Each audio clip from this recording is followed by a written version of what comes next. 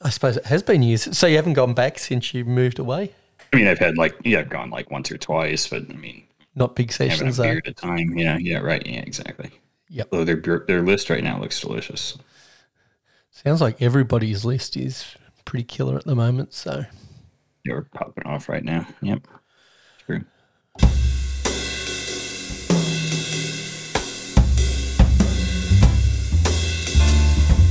Sit back, relax, and enjoy the warm sounds of the Beer Engine podcast with Griff and Tony.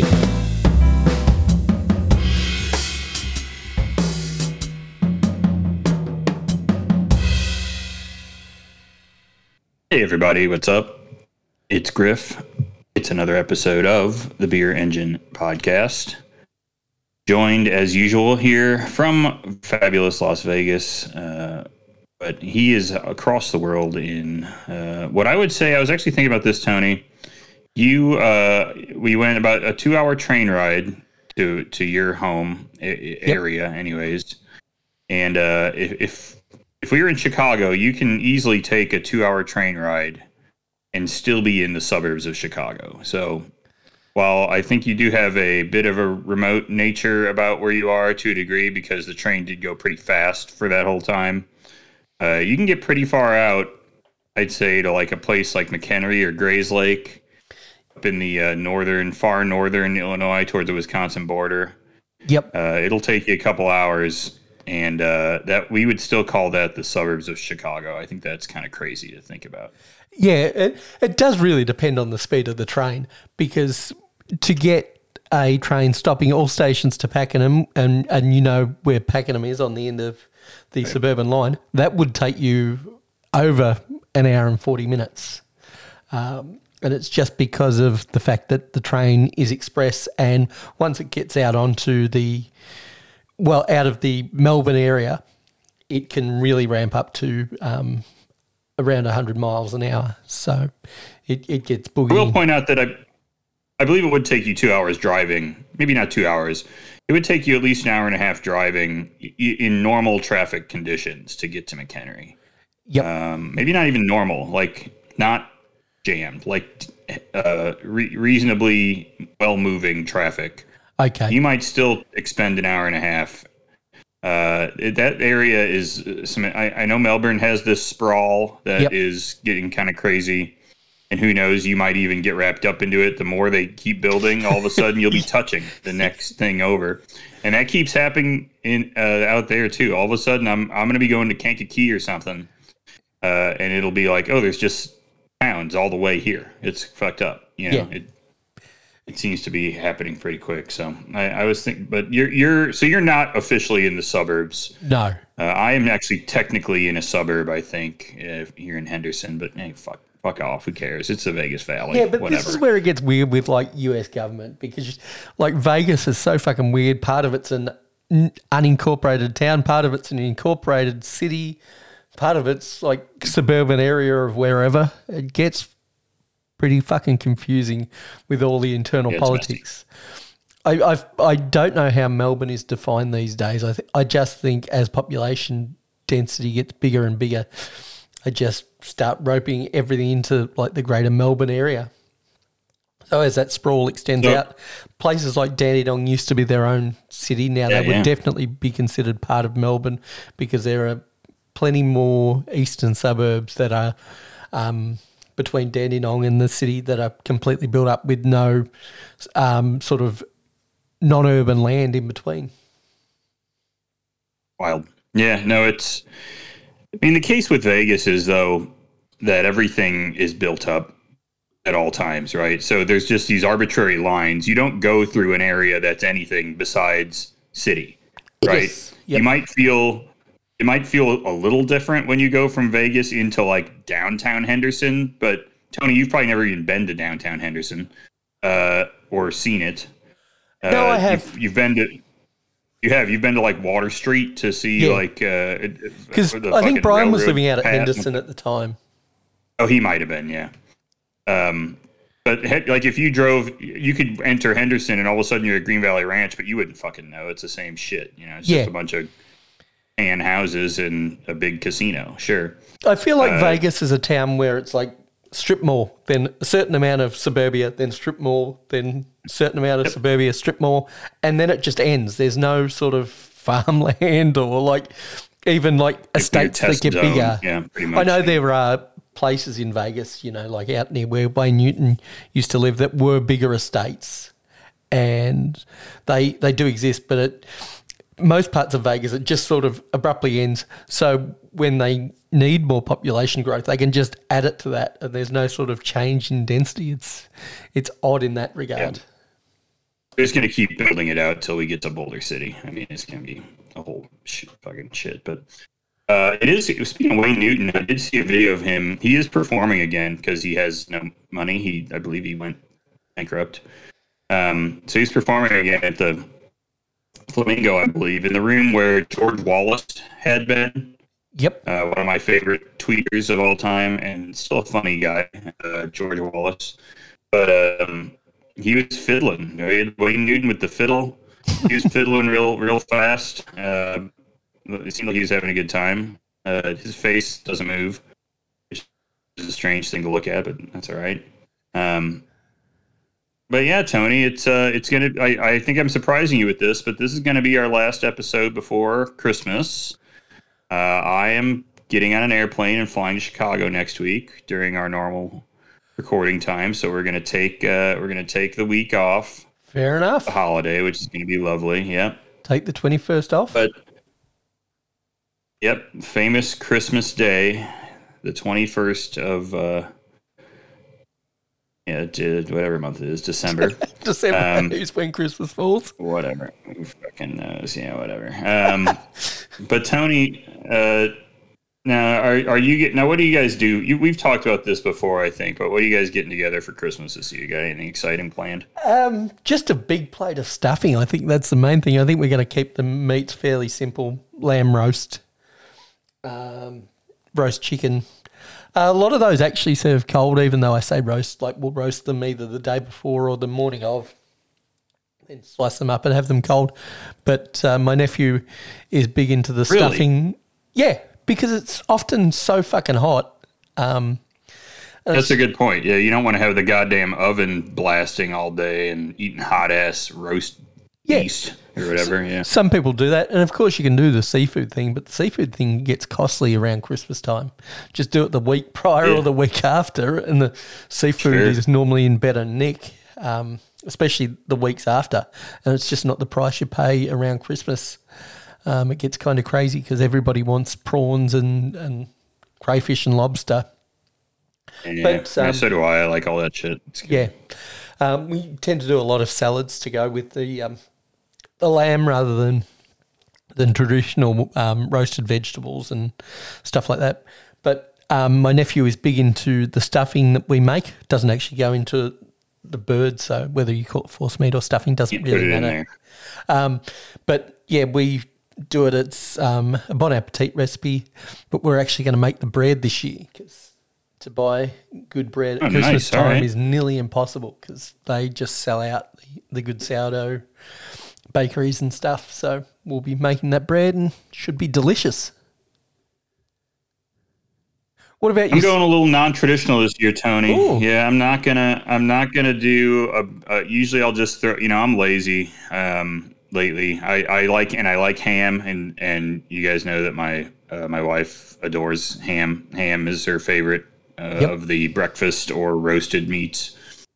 But I just don't feel like we need the scale and making all the sides and everything. So I'm kind of doing a holiday meal in one pot. I'm going with beef bourguignon, Tony. I'm going to make a big pot of beef bourguignon. I'm going to use the Matty Matheson recipe, which I really love. I made it last year. It was excellent. And it's got all your vegetables in there. It's got your carrots, your mushrooms, your pearl onions. You got a gravy that comes out of it, right? A nice sauce. You got bacon. You got roast beef, or not roast beef, but whatever, close enough. You got beef stuff. And then you got it's nice and warm and cozy. You make a big pot of mashed potatoes, and I'll make a cursory vegetable on the side, something green, and we'll be golden. I think it's going to be fantastic. Yep. Now, do you go full bore on your mashed potatoes? Because it's probably something that you don't have on a regular basis. Do you go full Robichon? I'm not saying you trammel them or anything like that, but put a shit ton of butter in them. I won't do it for this. I would, but it doesn't make sense. I don't think with this, it doesn't make sense with beef bourguignon. It's got to stand up. It will be rich, but it's got to stay. I don't want it to be that loose. The Robichon ones are so loose. They are like, I mean, they're delicious, but they are nearly soup-like in consistency. I mean, it is wild to eat those things. Yep. This one needs to, I think it needs a little, so I'll probably do it only butter, a no cream. Yep. Well, mash. I wouldn't add cream to my mash. If you're going to add a liquid, add milk. Because the percentage of sugars are similar. You don't need that extra fat. But yeah, I think just do butter. And you're right, probably do a more stand-up mash than, say, Robichon. Not 50% butter, 50% potato like he does. Just sort of scale it down. Right, I might have to go more of a, 35%. might want to go more of a 65, 35, 70, 30 mix here so that we get a little stand out of it. But kind of want it to stand up to the bourguignon, but I am excited for it. I mean, I have made those potatoes before. I tried this last year with just Kelly and I in the house for Christmas, and I was skeptical of the stand-up mash that was only dropping in the butter. I'm like, man, this is gonna be hard to get this worked in, but it worked out great. It was excellent. As long as you cook your potatoes properly, it's not really an issue. It's when people like undercook on that first step that it's an issue. And don't cook them correctly. Get the wrong type of potatoes, get something that's too starchy. That's when it turns into a mess. But are you doing it for more people than just you and Kelly this year? I know you're heading back to Chicago, but I didn't know whether you'd be back in Vegas for Christmas or what the go was. No, I'll have a handful of people. So it's for 6. So I think your kind of normal pot of bourguignon should be fine for 6 or so. I got all of a nice batch of potatoes, a couple pounds of potatoes should be plenty for this group. And then we'll make a salad and a big pile of green beans and stuff. It'll be great. Now, do you have any access to good bakeries in the area?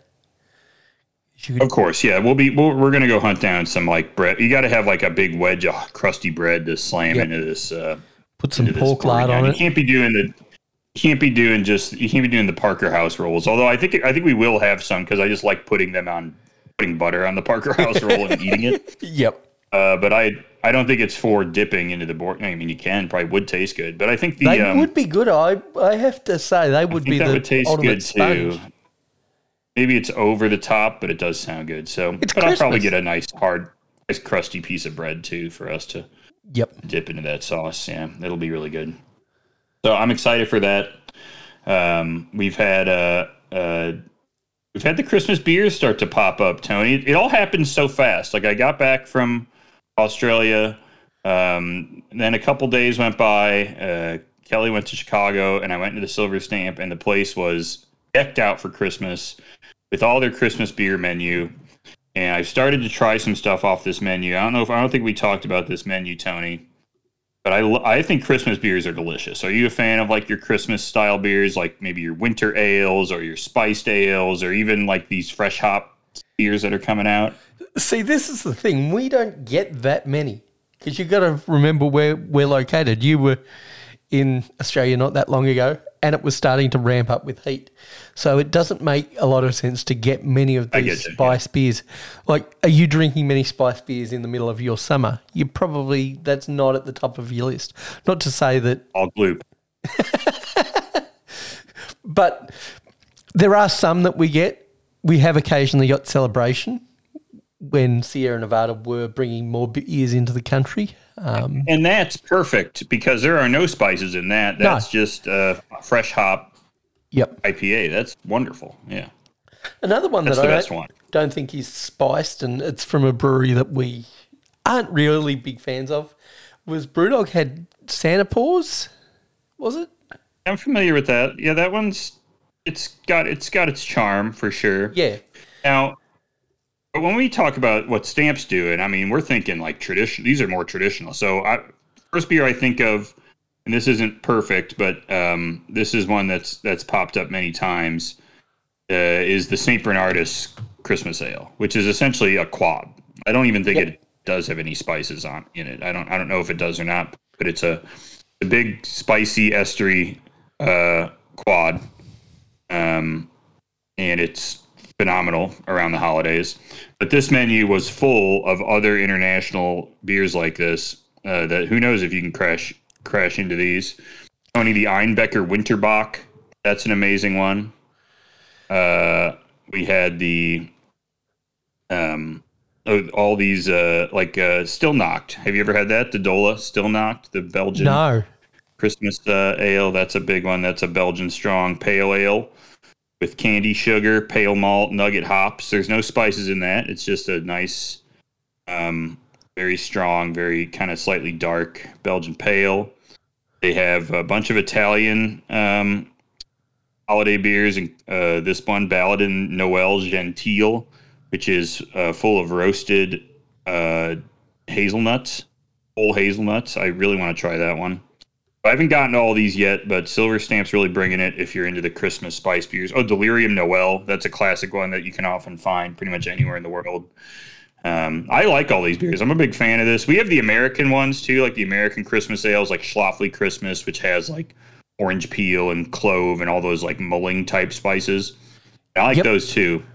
But I think I remember this last year. You were telling us you don't really get these, but it's if you can just blast that air conditioning a little bit and try one of these. I think it's worth it. I like some of these spicy beers. Yeah, not to say that they don't get down to places like Carwyn Cellars and stuff like that, but we're in the middle of, we're right in the teeth of summer when Christmas happens.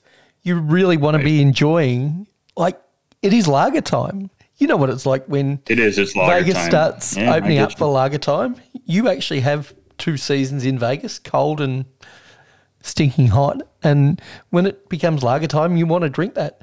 And I think if Christmas fell more towards the end of summer, even if the weather conditions were the same, they'd be a little bit more popular. But because of where it actually falls, it's not particularly popular and doesn't make a lot of sense.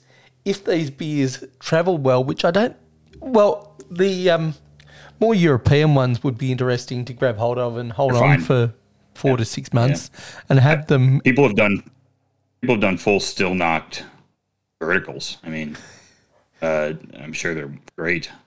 Yep.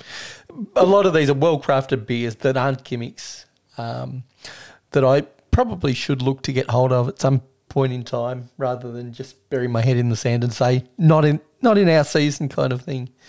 But I haven't run across that many.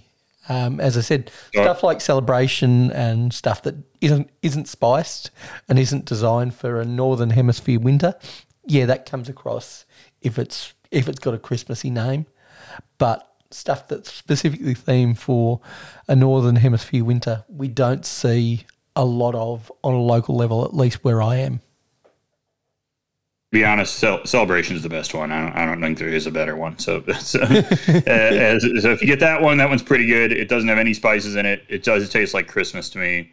Another one I love, Tony, and if I don't know if anyone will find this one. It's underrated on Untappd, criminally underrated, is the Boulevard Nutcracker Ale. I think I've talked about that before. It's loaded up with whole cone Chinook, which has this kind of naturally spicy flavor that I think goes really well with it.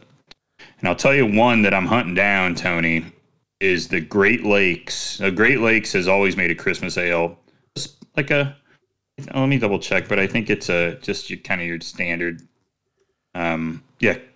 classic Christmas spiced ale. It's got ginger, cinnamon, and sweet honey. Yummy. Yep. But they have started sticking that in a bourbon barrel, which, what's up? I'm into that. That's got like some, not old fashioned, but maybe a little bit like that. Like you have sort of this coffee colored, almost brown ale, we'll call it. And you throw some ginger and lemon on there and put it in bourbon barrel. I think that's a perfect fit. So I'm going to be in Chicago trying to hunt this shit down, these tall boy cans of Great Lakes Barrel Aged Christmas Ale, because it sounds so tasty, and it looks delicious, and it's getting a great rating for an 8% barrel aged beer, which usually gets destroyed. It's getting a 4.0 rating, which is pretty rare for a beer like this. So. Yep. So how hard will that be to track down? Will it be relatively easy to track down with the locations that you know? It's not like you're on completely foreign ground. If Benny's gets it, I'll find it. Yep. But if not, I'm fucked. That's pretty much what the deal is, right? Okay, so it won't be at Iron and Glass. Oh, I mean, it depends. So if it's at Benny's, it will be at Iron and Glass. That's what it just has to be distributed in the area. That's all that matters. Yep, gotcha. So if I just don't know if Great Lakes put that one on the truck. I mean, we get all the Chicago gets all the Great Lakes beers. It always has. But I just don't know if this one in particular, some of these slightly more narrow releases are showing up there. So, I think our friend Max gets some Great Lakes in his market. So Max, if you see this one, give it a shot and let me know if it's any good. I know you're. Although Max is drinking a bunch of better beers than either of us are at any time. Well, because he's got access to carton. Tree houses, so right, in carton, so whatever. I will. I'm sure cool. I've given this shout out before, but Treehouse have a phenomenal YouTube channel for like beer geeks because it's just the head brewer, and he just like does random stuff. Like he did a blind taste test of Mexican lager the other day. And not like craft Mexican lager. It was like Pacifico, Dos Equis, Corona, Modelo, and I'm forgetting one, Tecate. And yeah, doing tasting notes from his point of view as a brewer, which is different to a beer judge because they're thinking about doing even that style. The thing I love most about Treehouse is their occasional Instagram, like corny Instagram mega posts where they're like, Treehouse is on a deck overlooking the bay. Does it get more beautiful than blah, blah, blah. We founded Treehouse on the notion that something, I'm like, God damn it, you're making beer. Like, Lord, I think take it easy. I think the marketing team's got hold of that one. The Treehouse beers are lovely. A lot of breweries do that. They think what they're doing is somehow like this universally transformative thing and not, maybe it's just my nihilistic streak that I'm like, this is all fucking meaningless, bro. Just make the beer, and if you make a few people happy about it, like that's pretty good. You don't have to be altering the condition of the universe or anything like that, but yeah, I somewhat agree with you, but I think you do have to sell a story. I think they're trying to sell that story a little too hard. I understand that, but you have to sell. It's like Burial. Yeah, Burial does the same thing. Although with Burial, I often can't tell if they're being ironic or not, and maybe that's a sign that they aren't being ironic. But you read these names and the gibberish behind the beer, you're like, all right, well, that's just fucking, they're making a joke, right? You can't really. But again, they're selling a story. The joke is the story. Right. Like some people have to sell. Or not. I don't know. Yeah. Right. But the joke is just as valid a story as anything else. It's just a fact that you've got to sell something. You can't just produce beer and put it out there because that doesn't work. And not everybody has to be deep and meaningful about their beer either. You can be making fun of those people and you're also selling a story, or you can make your point that you are using local ingredients, or you're bringing something to the area, or you're a lager brewery, or you're a stout brewery, or you're a glute brewery. Or you can... They're all parts of the story. Or you can do what Astronomy Ale Works does with their marketing and their Instagram, which is post on their Instagram stories today. I did look at this earlier, and it said, this is posted not 10 hours ago. It says, Speed Trap 95 northbound at Auto Show in Henderson. They're watching from the overpass. All right. Thank you, brewery, for telling me where the speed traps are at the on the interstate. That's very cool. So maybe that's not exactly how you want to be using your Instagram channel, but hey, I thank you to my friend Matt over at Astronomy for that kind look out. Hey, he's us. looking out for you because you know the difference between Australia and US with their speed limit use. But actually, recently we had, and I think it's still going on, the police are having a pay dispute with the government. And so they can't really strike, but part of their government action is they're riding on their own vehicles the locations of all the speed cameras, so the government don't get as much money through fines as they normally would. Oh. So, hey, shows you the actual value of the way Australia police their road rules.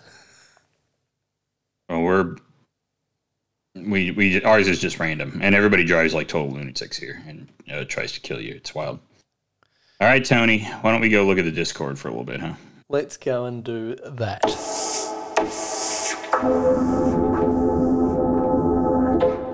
I got to say, all right, it's just nice to be in a nice Discord that I don't have to really worry about people and their mental health. Yeah. Brian is in his own channel right now, if you're wondering. Just a side note, I just wanted to say that Brian's doing something on his voice channel on TAI, so good luck to him. Yeah, I did have a little here's my problem with this is a personal problem I have. Not necessarily just the TAI Discord, and I'll divert to I'll go back to our Discord in a second. So we had this fellow who, probably a nice enough guy, I don't know this guy, posted about chicken salt, and he said it tastes salty with barely other discernible flavors. And this is not this guy's fault, but I see anything on the TAI group that is related to me in some tangential fashion because I brought this up, and I immediately enter defense mode. I am like, and now this is partially because of, years of assault, my past experiences in, maybe self-inflicted injuries over the years in the TAI ecosystem. But so he says that, and then Brian says, I don't know what it is. Is it salt you put on chicken or salt that tastes like chicken? And I immediately get smart-assed. And I'm like, all right, no problem. I guess I'll Google it for you and tell you what it is. I mean, easy to do. And I'm like, there it is. Although I did have an ulterior motive with the section of this. I don't know if you're looking at this, Tony. It's in the TAI episode talk. But the section I chose, and we'll see if this comes to fruition. I know he doesn't. I mean, I don't think he would listen to the show. But we'll see if he can. Maybe, you know what? If you pay off my bet on this, I'm down for it. But I put in this section of this thing with the header, the unnecessary header, because all I wanted to be in here, all I care about being in here is that it shows the ingredients that are in chicken salt, right? Whatever. Yep. But at the top it says, "Is chicken salt vegan?" Yes. And I am just dying. But no, my whole point of putting that in there. Which guy gets on here and has a vegan tirade?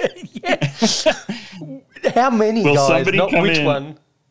How many? Right. Which guy will come in flying off the handle, unrelated to chicken salt, and go on a rant about veganism or whatever? I'm just setting odds up to decide which guy it's going to be. It's really good. Now we could have technical issues. But I do agree with. But I'm just going to jump across and see what Brian's doing, see if he'll join us. I'm just going to click on, see if he's actually there or he's a ghost in the voice chat. All right, you check that out. Because it may kill our connection. Are you still with us, Griff? Or is this you, Brian? Can you hear us? Nope, it appears like I'm talking to nobody, which is delightful. So I'm going to hang up and go back to a person who will talk to me. Let's get back to where we started from. Back to my good buddy, Griff, who actually talks to me. Just a ghost? He's a ghost. There was clicking and popping, but he wouldn't answer me. And you know what Brian's like? He will answer you at the drop of a hat because he likes to perform. Are we still safely recording, or did you? We are still safely recording. That doesn't affect the recording at all because we're recording on hardware. The failures I've had, insight for anybody that listened to this hour and is this ain't Iowa version 2 and wanted to know what happens. The SD card fails from time to time because they use micro SD cards. And we had basically the whole show recorded. We were just about to go into outros and it failed. So that's why we only got half a show. If the SD card holds up, it's not normally an issue. Well, I'll just put in the show notes that there is a long pause in the middle of the show. Just fast forward. No, I spoke over it, so it's fine. Oh, perfect. All right, great. All right, well let's look through the Discord here. This is in beer chat. Let's jump right to beer chat. We got, you know what? I think I might have missed. Did I miss this? Oh, I didn't miss this one. I got Max with the Aqua Predator last week. I wasn't sure either. And we did get the calendar stuff, but let's jump over to Nick drinking the Carwin, going through the Carwin CanVent calendar. I think this is, I've enjoyed this. I'm learning more about Australian beer. Yep. Now, in the sixth one, he's got this one drop. So this was the Sour Worms Sour Ale. And we tastes just like Haribo Yeah. Sour Patch Kids. You and Nick were having a contest, I felt like, when we were there to see who could drink the strangest looking fruited sour. And I won. Just like, I think you won with the one that you had at Beer Mash. Well, I think both of you drank that one at not the one at Beer Mash, but I think both of you drank that one at different points. I saw the blue beer come out more than once. Oh, no, it wasn't the blue beer I was talking about. I was talking about the one I had at Beer Mash that was the... it was like purple. No, the pancake one, that poured like a yeast cake that was really strange. Had a grey colour and, yeah. Bizarre. It was a blueberry strange, pancake. All right, so that was door 6 was the Sour Patch Kid beer. Sounds fun. All right, I would absolutely get in on a bit of that. The Broader Horizon Hazy IPA. This was actually a beer that from a gluten-free brewery. It sounds like that he did actually like. Then we got a Doppel Schwartz from Spotty Dog in Hobart. Now that's Tasmania, right, Tony? I got that. That is Tasmania. Doppel Schwartz. So I'm presuming that's a double Schwartz lager. Would be my guess. That sounds good. And then the Amusement Park Fairy Floss IPA. Now for you Americans, Fairy Floss is what we would call cotton candy. Yes. And this is from Goodland, which I think I had a little bit of Goodland beer. I can't recall. You sure did. But this is from Traralgon, which is where the train stops. So that's cool. Yep. Good job, Nick. You were able to bring back a few memories from my experience in Australia. Very nice. And also, I was able to remember that Doppel Schwartz maybe means double Schwartz. Very good. Corey, okay, we're all doing our Untapped fucking whatever. What was the Spotify one called? Not year in review, but your that type of shit, right? Yeah. So Untapped sends you the year in review. And this year it's got sort of a like 8-bit vibe about it, like a 8-bit video game vibe about it. Yep. Corey posts up his top rated beer was the Schlafly Pumpkin Ale. Never a doubt for Corey. The man is our pumpkin. He is. Of course. Nick Torque put up his 5 top beers you rated, which is funny for me to look at because I rate like fucking everything 5 stars. But his top 5 are just right down the list of side projects with one bottle logic. He has Derivation, he has Continuance, he has Catch de Fermier, Saison du Blé, and then the bottle logic Scatter Signal. You know what? That's a great list of 5 beers. Now, the beer he rated the lowest, it looks like, is the Beck's Summer Hollander. I don't even know what that is. No. Summer. Maybe this was when he was in Germany. This was, it's 50% beer, 50% Hollander flavored soda. I don't know what a Hollander is. No. Sounds it's an elderberry. It's elderberry Radler from Beck's. Or Shandy. Probably not very good. Okay. So then I popped open a little beer yesterday, Tony. popped open a Bourbon County brand stout. Have you heard of these guys before? No, they're new up and coming craft stoutery that wonder if they got any wood in their program. I think so, something like that. But I had one left over from last year's allotment. This is the one. These were the single barrel ones. I think these are all single barrel like Wild Turkey or whatever. I don't quite remember. But it tasted good. I wouldn't say it was, but I thought back to us drinking the D Star at Mafco, and this does not hit those highs by any stretch of the imagination. I got to say, it's crazy to say that after, and I think there are still people who revere it, are just steadfast that Bourbon County is the best one. D Star is second class. I just don't think it's true. I think that's crazy, and it costs a tremendously large amount more money to get it. So, yep, I would be sticking with D Star, and I will be in the future. Finally, in beer chat, we had a little news article from Corey. I thought we could take a look at this. This is from the highly reputable news source, Curly Tales. Yeah, Curly Tales. And this is about Side Hustle Brewing, which is going to be the first brewery in the UAE, the United Arab Emirates, at Al Marja Island in Abu Dhabi. So that's kind of crazy, right? So clearly, the places like the UAE and Qatar, even these very wealthy kingdoms in the Middle East that are primarily, I guess entirely, they're Islamic states, right? They're governments that are that hold up, Islamic law. So typically alcohol is reserved for very specific locations. I think that's still a little bit of the case here. Very much so. But now typically it was even more closed off, I believe, where it's like in specific hotels, right? If you're in the Hilton in Abu Dhabi or something, you'd be able to go downstairs. You can get a cocktail or whatever. And one of the crazy things is, I've read this before, and I've seen these in the lists, like of best beers or best bars in the world. A lot of these, like, handful of bars in these places are like some of the best bars on the planet. Well, of course, right? Which is, think of the pay rates. They're the wealthiest countries in the world, right? Yeah. I mean, it's crazy. They can afford to buy in the best bartending talent to make these great cocktails for the people that are buying them, because the people that are staying at the Hilton in Dubai, they're not people that are short of $1.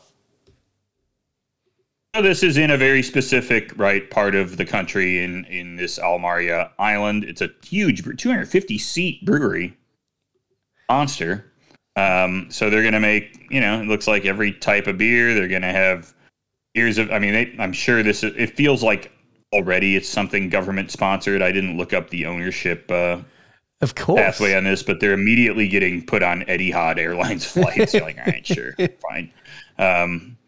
But and they're going to have, this is kind of funny. They're going to have Southern Louisiana inspired cuisine. I think that's really funny to think about. It's going to Abu Dhabi and being like, God damn, I need some gumbo.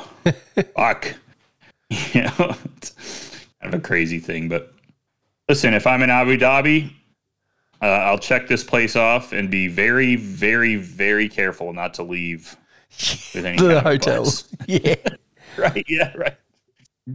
But it has, Tony, now this is good to see, but right in that area, there's I don't know how you say this, Nusret Steakhouse. It's the Salt Bay Steakhouse. Oh, Jesus Christ. Now there's somebody that doesn't actually produce quality. Probably similar prices to buying a pint of beer as to buying a steak at Salt Bay, given how I'm sure the UAE government would tax that beer. But yeah, that's something that is completely overhyped. Can we find what it costs to have a beer at this place? Can we see what it would? Is there I don't know what. If I can see a menu of. They don't have the UAM menu. Well, they do have a. No, I know. I was looking on their website. There's not shit. So no. Damn. Okay. I would love to find out what a beer costs at this place. I bet it's insane. I guess it's comical amounts. Yep. I mean, it's crazy what that Newsret Steakhouse costs here. I mean, we went through that menu months or maybe years ago. We went through that menu and looked at the. I mean, that was an expensive steakhouse for Vegas and is pretty low rated for what it is. Very low rated. So I'm guessing this shit is insanely expensive. But if for some reason my company sends me to Abu Dhabi, which I didn't think they would send me to Brazil, so who knows? I guess I'll check this place out. Yep, because moving on, do we have? I think we actually had a relatively quiet week. So you guys got it. Oh, actually, I did want to bring this up. We did have Nick, who did respond to my comment that the shittiest beer in the Qantas Lounge. I couldn't come up with one. His is the Crown Lager. It's the same recipe that gets sold as Foster's in the UK. Now, I didn't know that. There you go. I didn't know that either. And then he told us he's going to Tasmania, so he's going to be trying to check off all these breweries. He says he'll be happy if he gets to half of them. I have a lot of faith in Nick. This man does not leave any stone unturned. I fully suspect he will be attempting to reach all 26 breweries. But he is taking the car, so you need to be very, very, very, very careful, Nick. Okay, so good luck out there. Yeah, and those are Tasmanian roads. While the road from Launceston to Hobart's fine, some of those other roads are kind of hillbilly-ish. Tasmania is isolated compared to the rest of the country and is pretty wild. Have you been there? I have not been to Tassie yet. I need to get over there. And there is one island, looks like on King Island or on, what's the other island? Flinders Island. And I very much doubt he'll be getting to that island because that's a very isolated brewery over there. It's interesting because we were talking about ferries last week too, and I think maybe we talked about the Spirit of Tasmania, the ferry to Tasmania.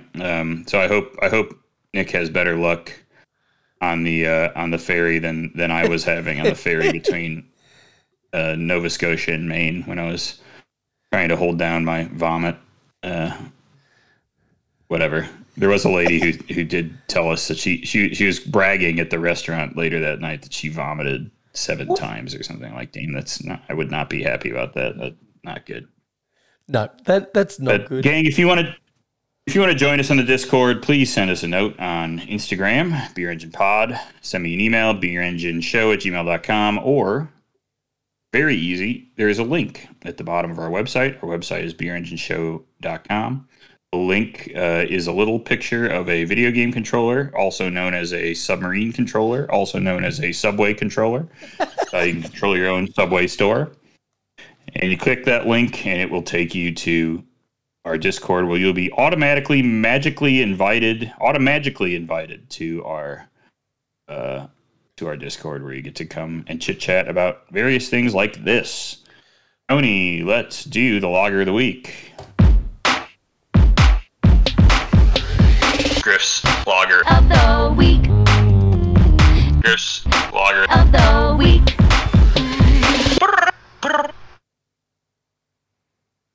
Slow week for lager for old Griff. My Lager of the Week is going to go to Eyinger Pilsner, a very, very classic Pils from Germany. That's not much else to it than that. It's just it was the Pilsner that I had. I think that's the Irish Pils. Nick holding a gun to the back of my head. There's getting a shitty rating on Untappd, of course, despite being highly delicious. It has aromatic hops from the Hallertau region of Bavaria, and it tastes wonderful. Tony, how about you? Sorry to promote a Mafco beer again, but I'm going to do it on both segments of this show. The Eagle Ale, which is a beer I don't think you had. I had it with some. that's no, right. that's not true. I had it with some Aperol in it. That's right. You had to do something to give it flavour. But what I will say is it's a clean, crisp example of the style. It went on tap for the first time at all because the previous batch had been canned at the local coffee house. So Coffee House I forget the numbers. Maffra Coffee House. You're not going to go to Maffra and find it. And if you do, just hit me up. I'll direct you to one of the two places that serves great coffee in Maffra. And they had it on tap, and Jimmy and I were just sitting in the rain drinking it as we were waiting for the Maffra Festival to finish, because we had a torrential thunderstorm during the Maffra Festival. We were trying to sell a little bit of beer, but it was essentially rained out. But it was nice drinking that beer on tap. It was crystal clear and super clean. So congratulations to Jimmy for pulling that off. Fantastic. Yeah, I thought the Eagle Ale was a tasty beer. I was kind of jealous it wasn't on draft. It was a nice, easy drinker. It's going to be great for summer. I think you guys will like it out there. And something that Griff and I discussed before the show, but I'm going to put this out to anybody. I'm designing a Mexican lager recipe. If anybody wants to point me in the direction of any great Mexican lagers that I should check out, I don't have to be able to get hold of the style to check them out. Griff's directed me to Freem. I'm gathering some information from that. But if anybody else has got some beers that I should check out to learn from, let me know. Absolutely. Let's see the beer of the week.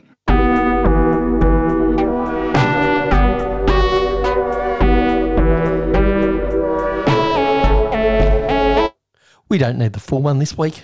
I don't need to think. Normally I use that time to look up my Untapped.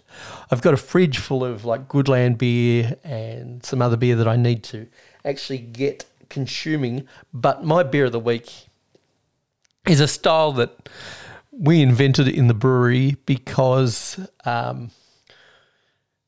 we didn't quite get it on style. We wanted a Pacific Ale, but when inputting his hops into the recipe, Jimmy didn't put the correct alpha acids for his Galaxy, and his Galaxy this year was 18.8% alpha acids. So when he put in his bittering additions, it was crazy bitter, and it was too bitter to be a Pacific Ale. So we just called it a hazy XPA, and it is a delicious beer. Drinks not like a Nipa because it's not thick in body, but it's hazy and it's fruity and it's just got a nice bitterness. I'd call it a new style West Coast, but it's too cloudy to be that style given the yeast and everything that we used. So very happy with that. It's a craft beer drinker's drink. It's really delightful. Okay. It's one of the happiest beers that we've been. That's come out of the brewery. Although the past couple of brews, at least the new releases, have been really well received. So you've had the Nipa, you've had the Armbender, and they've both been well received. And this will be as well when it gets released next week. Yeah, I thought the New England IPA was delicious, and I thought the Armbender was great. So you guys are doing good work over there. Tony, oh man, my beer of the week. I think I have to go. So last year, here's a good story. Last year, I won the Ugly Sweater Party at Silver Stamp. Did I ever tell you guys this? I won the Ugly Sweater Party for Christmas at the Silver Stamp. And so I went there, and I finally used my gift certificate, my $100 gift certificate for wearing my Malort Ugly Sweater. It has little bottles of Malort knitted into it. It's very, well, not real bottles, but like little pictures of little bottles, right? Yep. And so we had a great day over at the Silver Stamp on Sunday, and we drank two amazing beers. I'm not sure I can pick one that I liked more. So I'm going to have a 1A and 1B. 1A will be this beer. I think you'll be happy about this, Tony. It was called Supernaturally Peach and Raspberry Wild Ale from La Sirène Brewing. Oh. It was from Australia, Tony. I picked it up. I bought it. Right in front of you. Yep, you did. There at that brewery. This was actually, I didn't know this. It was a special collaboration with Carwin Cellars, funny enough. A super complex and refreshing natural wild ale. Fresh peaches and raspberries from Sunland Fruit Orchards, combined with 24-month oak-aged wild ale to create something seriously supernatural. This was beloved by all who got to taste it in the Silver Stamp, including our delightful bartenders on Sunday, who happened to be the owners, in fact, Andrew and Rose, who found this beer fantastic. And they're going to be on the hunt for, hopefully, La Sirène had historically been carried here in the States in a few different special locations. I'd never seen it in Vegas, but I think they're hoping that maybe they'll run into some here, especially since they've been buying Wildflower. So I believe they said they were going to ping their guys over at Lime Ventures and see if they could pick that up. Because I'm like, I think La Sirène is like maybe even a little better or at least different than Wildflower, I would say. Yep. It's definitely different, I would say. Less funk, more punch, more fruit sour. A little heartier with the sour. The other one I got to say that I really love, this will be the 1B. With my $100 gift card, I just can't spend $100 at Silver Stamp. It's hard to do. I'm just sitting there for a few hours, sipping on a couple beers. Nothing crazy. So I was like, well, what should I do? How do I use this? And I just decided to buy the most expensive beer on the menu because I'm like, fuck it, I'll just do that. I don't know what else I'm going to do. And I barely got to $100 with that. So I bought the Dreifonteinen Winberg Persic, which was the 2- and 3-year-old lambics that were macerated with German-grown vineyard peaches. Maceration took a full 4 months. Blended back with more 2-year-old lambic. These peaches were hand-picked in Germany. 362 grams of peaches used per liter of beer. It is a very, very peachy lambic, and I love this as well. Any peach beer, I'm telling you, these are both peach beers. We had peach raspberry, peach lambic, and I could not get enough of these. Peach and sour are just such a great combo. They are. And these are both incredible. I adored them both. So it was a good day on Sunday over at the Stamp if you like sour beer. And you were sitting by me because you got to have all of these because I was sharing them with everyone. So lucky bastards. Lucky you. God damn, that's right. Life is good. Tony, how about you? You already told me your beer of the week. We don't do it again. Very good. Why don't we move on and do the Hyper Beer Nerd Dork Shit News, huh? Hyper Beer Nerd Dork Shit News. I could not let... this won't be our last show of 2023, thank God. But if it were, it's at least our last show before Christmas. So I got to be getting our listeners a Christmas present. So this week's news is nothing but the hits.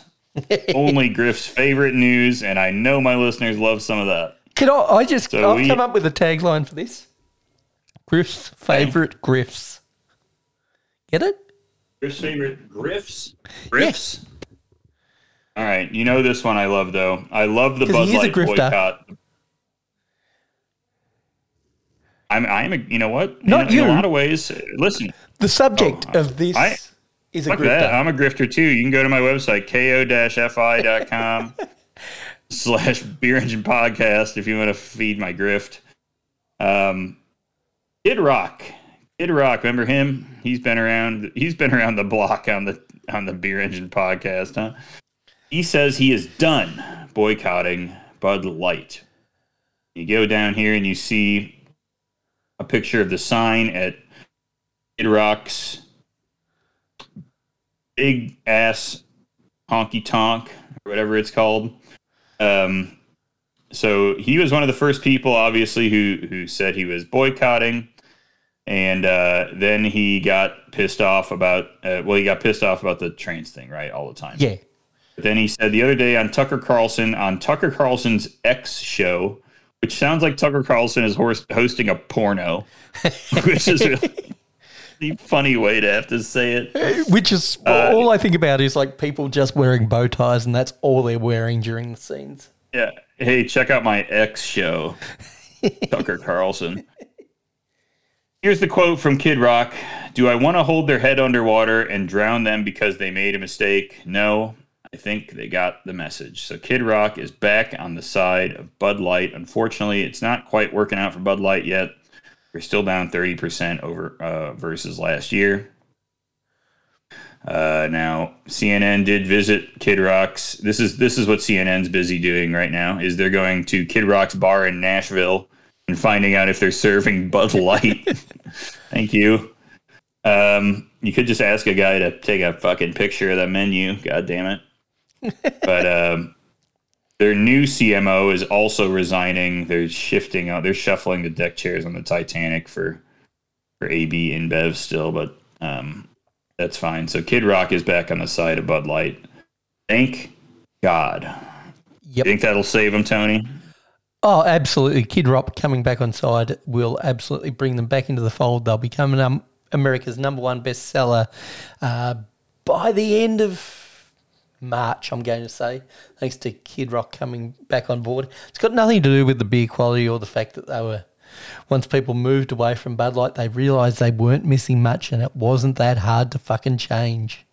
And that most macro beer is just essentially the same flavourless water that that they're all drinking, and it just comes in different bottles. So they'll make the switch back. No drama at all. They'll be the #1 world leader in beer soon enough. And they are a struggling company, of course. We know AB essentially is in deep trouble. A struggling mid-sized business. I mean, we hate to see it. Listen, our podcast has made a clear statement over the last few months as the American, craft brewing scene goes through its own growing pains here. And that's that, we hate to see breweries lose traction, lose their market share. And, I would hate for Bud Light to not have the loyal backing of all of their local supporters. They're in the St. Louis and California and New York and various Texas and various other areas where they have massive operations. Yeah. Now, this is funny, Tony. I'm just looking at the CNN website here. I don't know if you're on here, but if you look at the top, I always love seeing this on the CNN business thing, which is the Fear and Greed Index. And currently the Fear and Greed Index is in the green. And my favorite part is that the green is like, it's green and red. So you make the assumption like, oh, green means go, red means, bad or stop. Yep. Right. Green to them is greed. They're saying greed is awesome. That's cool. That's driving the U.S. market. And also the percentage of greed that is being driven is 69, which is just funny. Yeah, I thought that's the joke you were going to make. Yeah. 69. We're at 69 greed. I'm at 420. I'm at 420 risk or something. Or I'm at 420 fear. Yeah, you're paranoid. You've had too many edibles. Yeah, I'm having 420 fear. CNN's having 69 greed. It's going great. Good stuff. So we got a Kid Rock story in before the end of the year. Thank God. If I'm just knocking on wood, I'm praying to the beer gods. Please give me one more conservative dad story before the end of the year. Yes. If I don't have one more conservative dad story for the final show of 2023, this whole year feels like it's been a waste. So you have to give me one more, universe, please. Tony, like I said, it's a week. It's a Christmas present to our listeners. It's a Christmas present to me. So the next thing I have for you is a Griff special. Griff loves a list. Listicle! The listicles are coming hot and fast. Hot. 420, 69 hot and fast for end of year wrap-ups. And this one's from Vine Pair. The 30 best breweries in the country right now, according to Beer Bars. This was published just a week ago, Tony. This is fresh. This is fresh news. This is fresh listicles for us right this here. Is essentially like a hazy IPA that has just come off the production line.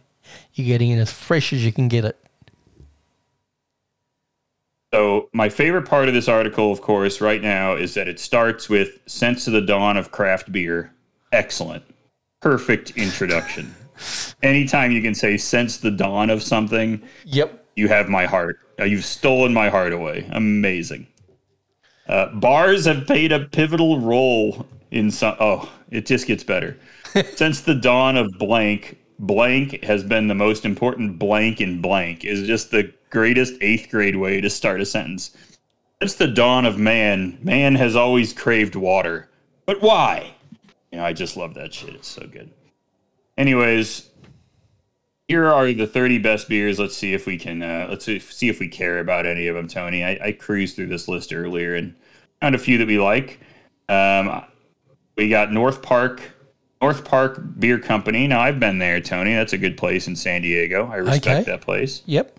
And it was recommended by a fellow, the beer buyer for Bottlecraft, which is another place that I quite enjoyed in San Diego. Highly recommend both of those to our listeners visiting San Diego. North Park Beer and Bottlecraft, the store. Give it a look. Try some IPA and some lager over at North Park. I almost said North Coast. Arcane Ale Works, that's in Florida. Don't know much about them, but that's great. A Masthead. Sorry, go ahead. I thought you might have checked them out, but it appears they're in the Tampa area of Florida. So yeah, I didn't make it to that one. No. Masthead in Cleveland. I have not made it to these guys, but I have heard they're excellent. So good for them. That's great. OEC Brewing, I am familiar with. They're on here from Oxford, Connecticut. I presume our friend Max has run himself into some OEC. Yep. Beer. They make delicious lagers. The Cool Ship lager is a favorite of mine. I would buy it more if it weren't like $16.99 for a 4-pack. So it is kind of wild. Halfway Crooks from Atlanta is on here. I talked about Halfway Crooks a lot this year, especially after NBCC. Halfway Crooks had a huge event there. The beers are excellent. Schilling is a brewery in New Hampshire that is mainly focused on lagers.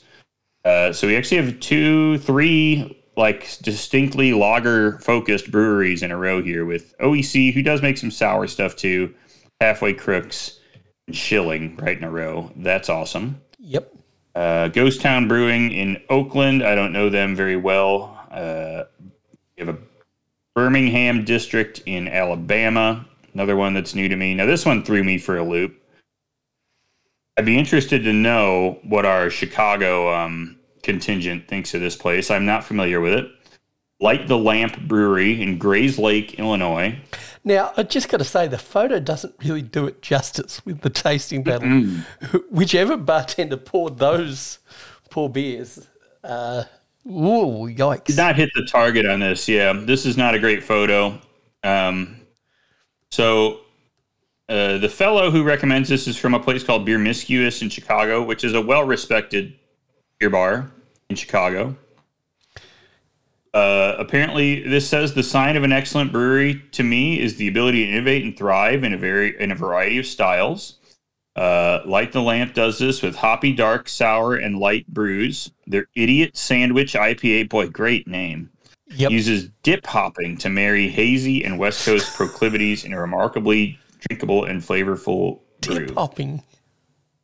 I don't know what that means. So maybe I'll have to get my hands on some of this stuff. I've not. I mean, I'd heard of them, but they just seemed like a local. And there's nothing wrong with that. Like a brewery that is a community brewery, great. If they can make a couple quality beers for the locals, wonderful. But, I guess Beer Miscuous guy is supposed to be pretty... Beer Miscuous is a good bar. I guess I'm curious if there's anything here. So maybe the gang over in Chicago could tell me if there's anything to that. Then we get into some other stuff here. Now, here's one I love. This is Suarez. Suarez, is killing it at everything, especially lager, but their farmhouse program is killer. They're on here. Good Word in Georgia, not familiar. But they were recommended by a place called Salud Beer Shop in Charlotte, which is a great beer shop. They're in Charlotte. Yep. We have Offset Beer Company in Park City. We have Jackie O's Brewery. Now, this is a great one too, Tony. Didn't you mention Jackie O's? Yeah, Jackie O's is excellent. Jackie O's makes some killer barrel-aged beer. And I'm assuming everything else is good too. But we mostly only got the barrel-aged in Chicago, which would actually just sit on the shelves. And I would put it like above Goose Island by a lot. and right there in the hunt with Rev. If not a little, now it's a little more expensive, but it is some killer shit. The Vecchio's barrel aged stuff is fire. Highly recommend. We keep going. We hit Oxbow in Maine. That's as good as it gets at Farmhouse, Lager, all that stuff. It is great to see a lot of farmhouse and lager breweries on this list. I'm very happy about that. I know we've been saying year of the lager for quite some time, but it really feels like this year has been the year of the lager. And it's been getting its due. I really think so, right? I mean, look at all these breweries. This is crazy. Next on here is Drecker. Now, Drecker, you know what Drecker does, Tony? That's a straight up gloop maker right there. We got we've entered mega gloop territory. These are some heavily fruited sours you're looking at here. Drecker does make some other nice beers. They do make a nice pills that I've had relatively recently. We actually get some of their beers here in Vegas. If I were in Fargo, I would absolutely check them out. But they're doing peanut butter and jelly chonk. Now, come on. That's just a... Yes! I'm down for it. Now, Delish. I think glute was overdone, but I think it's starting to find its equilibrium within the market, and we've weeded out most of the bad glute makers, and now what we're left with is just a nice little offshoot of the culture. Now look who's next, Tony. Now I know this person. So Imbibe Custom Brews in Reno. Now this is a favorite brewery of our friends over at the Silver Stamp, and wouldn't you know who recommended this? But Rose Signor, the owner of the Silver Stamp in Las Vegas. There you go. There you go. Yeah, so good for Imbibe. I like their beers. Their sours are very funky. Pretty punchy, maybe a little punchy for old Griff's baby palate. And now Rose and Andrew have worked in the beer and food industry for their whole careers. So I think they're more of the type who, to taste anything, they want it to deliver on some serious flavor. Yep. And Imbibe definitely does that for sure. These are good beers. I like Imbibe. I think it's probably one of the best breweries in Nevada. By a long shot, but those sours you could get the sore jaw. You ever have that, Tony, where you're drinking sour beer and your fucking face hurts? You're like, oh god. Yeah, first the cheeks hurt, and then that goes away. The acid goes away, and you're just left with this jaw ache from the sourness. I get it. It's kind of like the chili buzz that you get, where you just once you get it, you just want more and more of that pain. Good stuff, though. It was great to see Rose on this list. Very good. Then we have Allagash. Well, no shit. I mean, good. I mean, obviously they should be on any list. There's a million breweries that should be on every list of the 30 best breweries. Yep. But Allagash, I mean, what else can you say? You know, fantastic. We've got New Heights Brewing in Nashville. Now, that'll be an interesting one if I ever find my way back to Nashville. God help me if I do. But it would be nice to have another brewery to check out.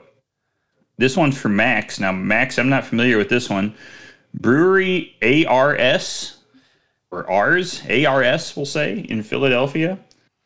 Looks like these guys are, I really don't, looks like they're making a pale ale. They have a nice looking design here. I don't know much about these guys, but they were recommended by the owner of the Fountain Porter in Philadelphia. So maybe Max can tell us what's up with those guys. We have Fluvial, not familiar, in the middle of nowhere in Maine.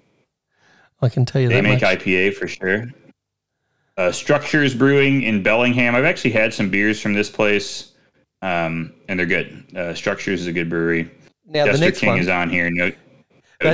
Jester King. That's another one where it has to be on every list, basically. Same with the one underneath it, a place that we've had some of their beer. There's Bottle Logic. Yep. You can't beat Bottle Logic for some of your sweet barrel-aged stout. Geselig in Newtown, Ohio. Not familiar. Hella Coastal, great name, in Oakland. 2 Oakland breweries on here.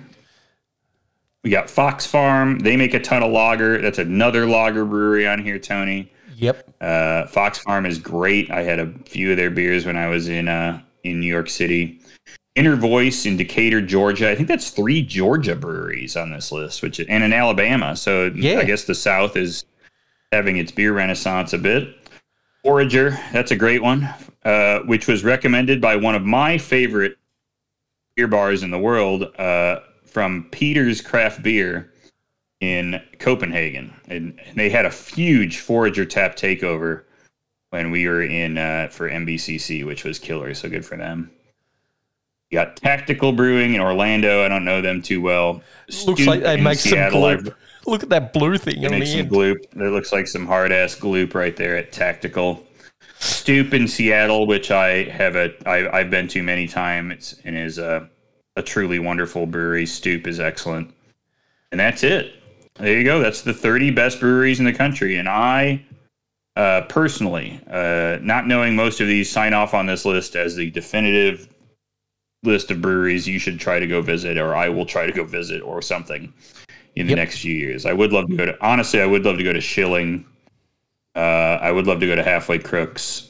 I've had those beers before. I've been to Suarez, and there's many other breweries here that I would love to hit up again. But yeah, it's a good time. I'd actually kill to go to Fox Farm. I bet it's really pretty there. That sounds cool to me. So there you go. That was our listicle for the week. Your Christmas listicle. Please feel free to thank me in the Discord for providing you with an important list, so that you all have something to listen to. Very cool. Well, can I thank you over the air rather than do it in the Discord? Thank you. It's always nice to be introduced to new breweries. But how many new breweries have you been to this year? Has it been a positive year for new breweries? I know you travelled to Australia and you travelled to other places. Just be interested in your new brewery count and how that's going.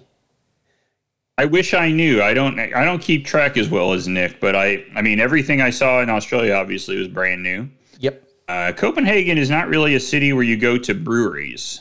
True. So when we were in Copenhagen, they don't have a ton of like brewing facilities that you can go and lay eyes on. Now I was in, I think I hit a couple, maybe 1 or 2 new ones in Madison when we were there. I enjoyed, North Park was a new one maybe for me this year. I think I didn't hit that place till 2023. So that was a great one to check out.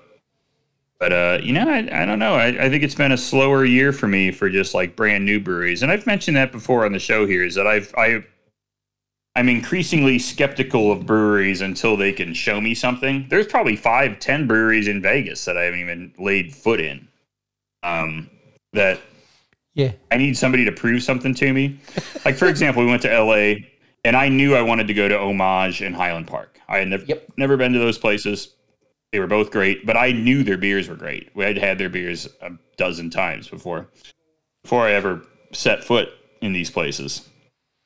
And, I'm not really the type anymore to just like set foot in a brewery sight unseen without kind of having an idea that like, okay, I think this is going to be a worthwhile experience for me.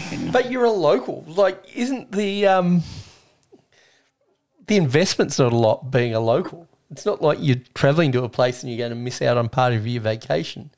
Okay, you miss it. Peppermint points. Son of a bitch. I could have drank a pizza port instead of this awful thing. You know what I mean? Yep. It's just maybe that's too. I'm too harsh. I should go back to like I've been to Chicago brewing. Tony, you might have been to Chicago. You might have been to Chicago. It's in the Four Queens. One of their locations is in the fucking Four Queens. They have their original spot is up on the northwest side, and they make good beer. But I just never go. I mean, it's so far for me, right? And by so far, I mean 30 minutes. My God. Well, I've got a list here on Eater Las Vegas of the tap rooms in Las Vegas. We'll just go through them quickly. Ones that you've either been to or had some of their beer. Big Dog's Draft House. Absolutely delicious. North Fifth Brewing Company. I have been to North Fifth. It's a little bit nondescript. It's got that very undecorated industrial park vibe to it. Yep. Their beers are palatable, if unspectacular, I would say. Tenny Creek Brewery. Tenaya is an Tenaya? excellent brewery. Yep. Yep, Tenaya is very good. They've moved a couple times. They're currently in a location near downtown. Very good beer. I've been to their original spot. I don't think I've been to their new spot. But not to spoil, but I think some things are going to be changing at Tenaya Gotcha. in the near future based on some intel I have gathered that I probably shouldn't put into public airing yet. Okay. Hop Nuts Brewing. Oh God, I have been to Hop Nuts, and I don't plan on returning to Hop Nuts. Will be stepping away from the Hop Nuts experience. Huddle Brewing Co. Yeah, Huddle I've been to. The beers weren't for me. They're right by the Silver Stamp. I mean, they're a block and a half away from the Silver Stamp. But those people are the sweetest people in the world. And the beers just are not really. Yep, They're not for me. Yeah. Nevada Brew Works. I'm passing on Nevada Brew Works. Nevada Brew Works was one of the first places. It was. I think I mentioned this. John Taffer went into Nevada Brew Works like I've watched 3 months that after episode. they opened or something. Yep. Yeah. They make a very like down the middle, like rock bottom type set of beers, pretty much. Yep. I've never been in there, but nobody's ever told me that their beers are anything but either boring. Veer from boring to nondescript to just flat out bad. So I've passed on it. Able The pizza's Baker? good, though. Able Baker's great. I really enjoy Able Baker. One of the best in the city, along with Big Dogs. Yep. Actually had a batch, had their pills a couple weeks ago. And their latest batch of their pills I thought was really hitting the target. So good for them. Beer Zombies.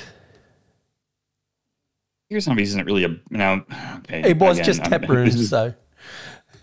Okay. Well, Beer Zombies, I'm winking through the camera here. Beer Zombies may be becoming a brewery here in Vegas quite soon, Okay. as it relates to maybe another brewery that Okay. you brought up. Yep. Gotcha. They're and but it's fine. I like Beer Zombies. Fine. I don't go there regularly, but I've been there a few times. Yeah. Chicago, we spoke about. Trustworthy Like Brewing Chicago. Co. They're in the Venetian. Okay. I'd have to go to the Venetian, but they're a California-based brewery that just has a tap room here, I think. So Now, where's Barley's Casino and Brewing Co? we have talked about Barley's on this show.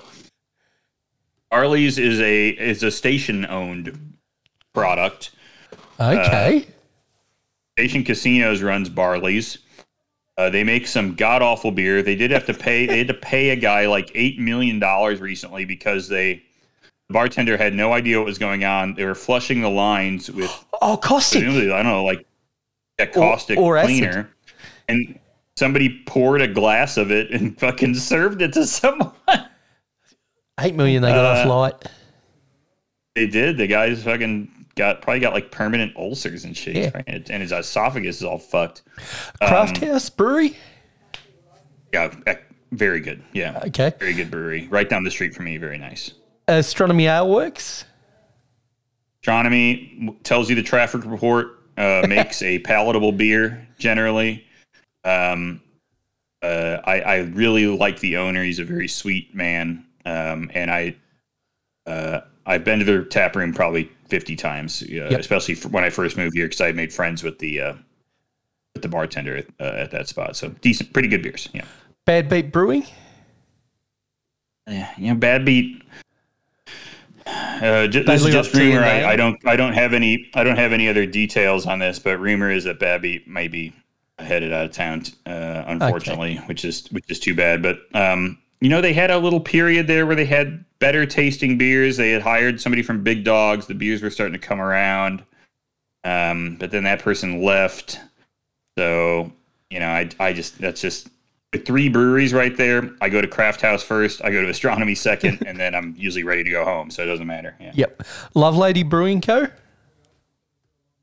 This is the one I feel the worst about. I've never gone in there. There are 2 locations within 10 minutes of me.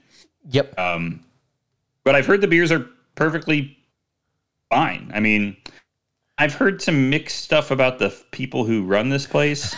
Now it's the guys, Tony, you'll be familiar with this place too. I don't know if they're Trumpian or not, but maybe.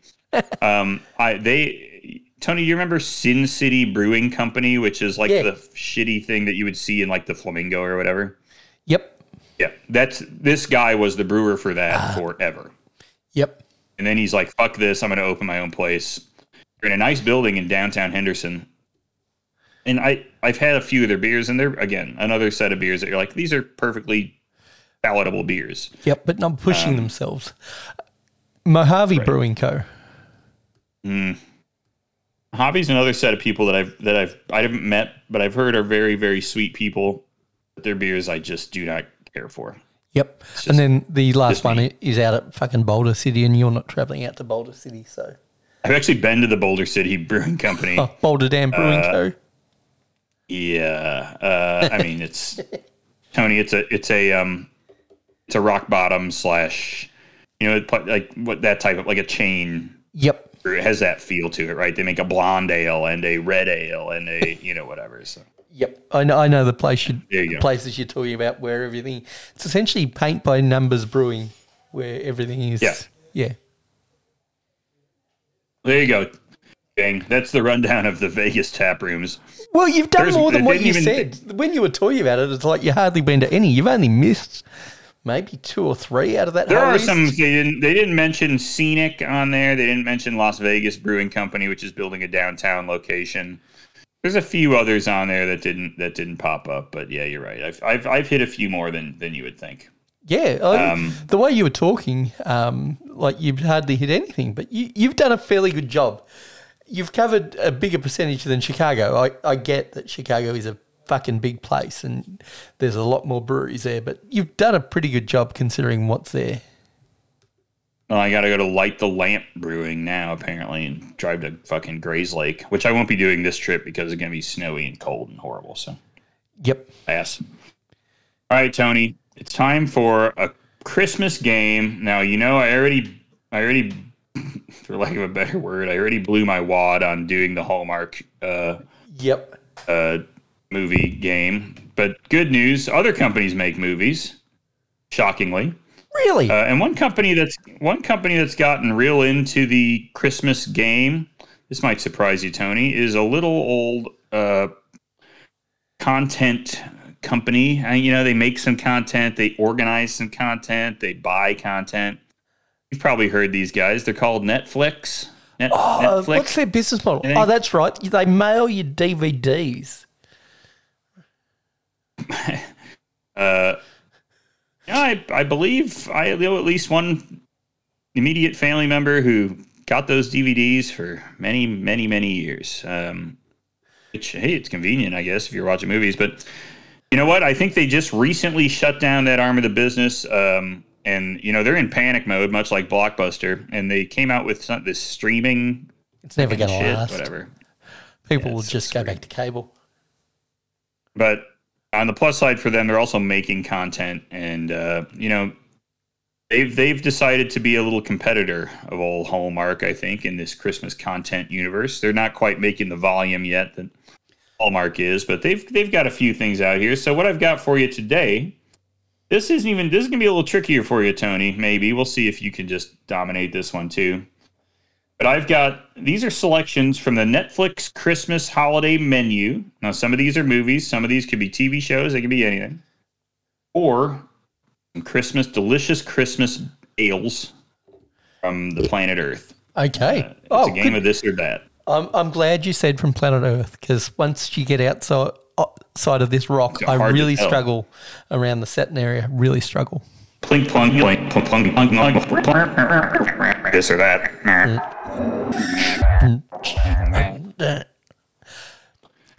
Can I just mention, before you get into it, for any of our Australian listeners that have Stan, there's a Christmas movie that's based in my area, because Jimmy Reese, who plays one of the parts in the movie, is part of the film, and he has on his shirt Reg's Mafra Taxis. It's called The Jones Family Christmas, based around the 2019 bushfires. So yeah, check it out. Aussie Christmas movie. All right. All right, Tony, I got a handful of beers. I got a handful of movies. You tell me what you got. Might not be movies. Now or shows, yeah, movies, things you can watch on your TV at home. Now I'm not going to be doing anything too obvious. We're not going to be doing the Minions and more. We're not going to be doing Great British Baking Show holidays. You know, you're going to get those in a second. Though. I do like the holiday ones, actually, yeah. Although I get mad when I see bakers that I hated from the for some reason, the guy Rahul, who won a few seasons ago, that pretty much won by default because the good baker choked. Yep. That's when we had this whole argument on here that they should do a European soccer point system for a baking show, because I'm like, this guy didn't ever win until the last week. But he was on a Christmas one. I'm like, God damn it, I hate this guy. But all right, let's play the game. First one I got for you, Tony. This one is called Merry Happy Whatever. Oh, I think this has got to be a beer, because if this was a movie, the amount of drama that would be caused on Fox News. Oh, wow, great point. American News Network, that first network that Bill O'Reilly's a part of, that Brian and I talked about, that maybe nobody else heard, not really sure whether people heard it or not. But part of that right-wing, corporate, big, well-funded, poorly produced news TV would be going off their tits if this was a Netflix product. So I'm going to say beer. All right, Tony, I gotcha on this one. This one's a Netflix. This is a TV series. Shockingly, I wonder what the setup of this is going to be. If they're going to make this, they made one season, so I guess they won't be making any more of it. My thought was maybe they were like, well, it's a Netflix series. Maybe we can do a Christmas season season every year. Yep, or Easter. But they just did one season. They made 9 29-minute episodes. This featured Dennis Quaid. Oh, Jesus Christ. And I think Ashley Tisdale is in here. You remember Ashley Tisdale? Of course. From the Disney movies. She was on some Disney movies.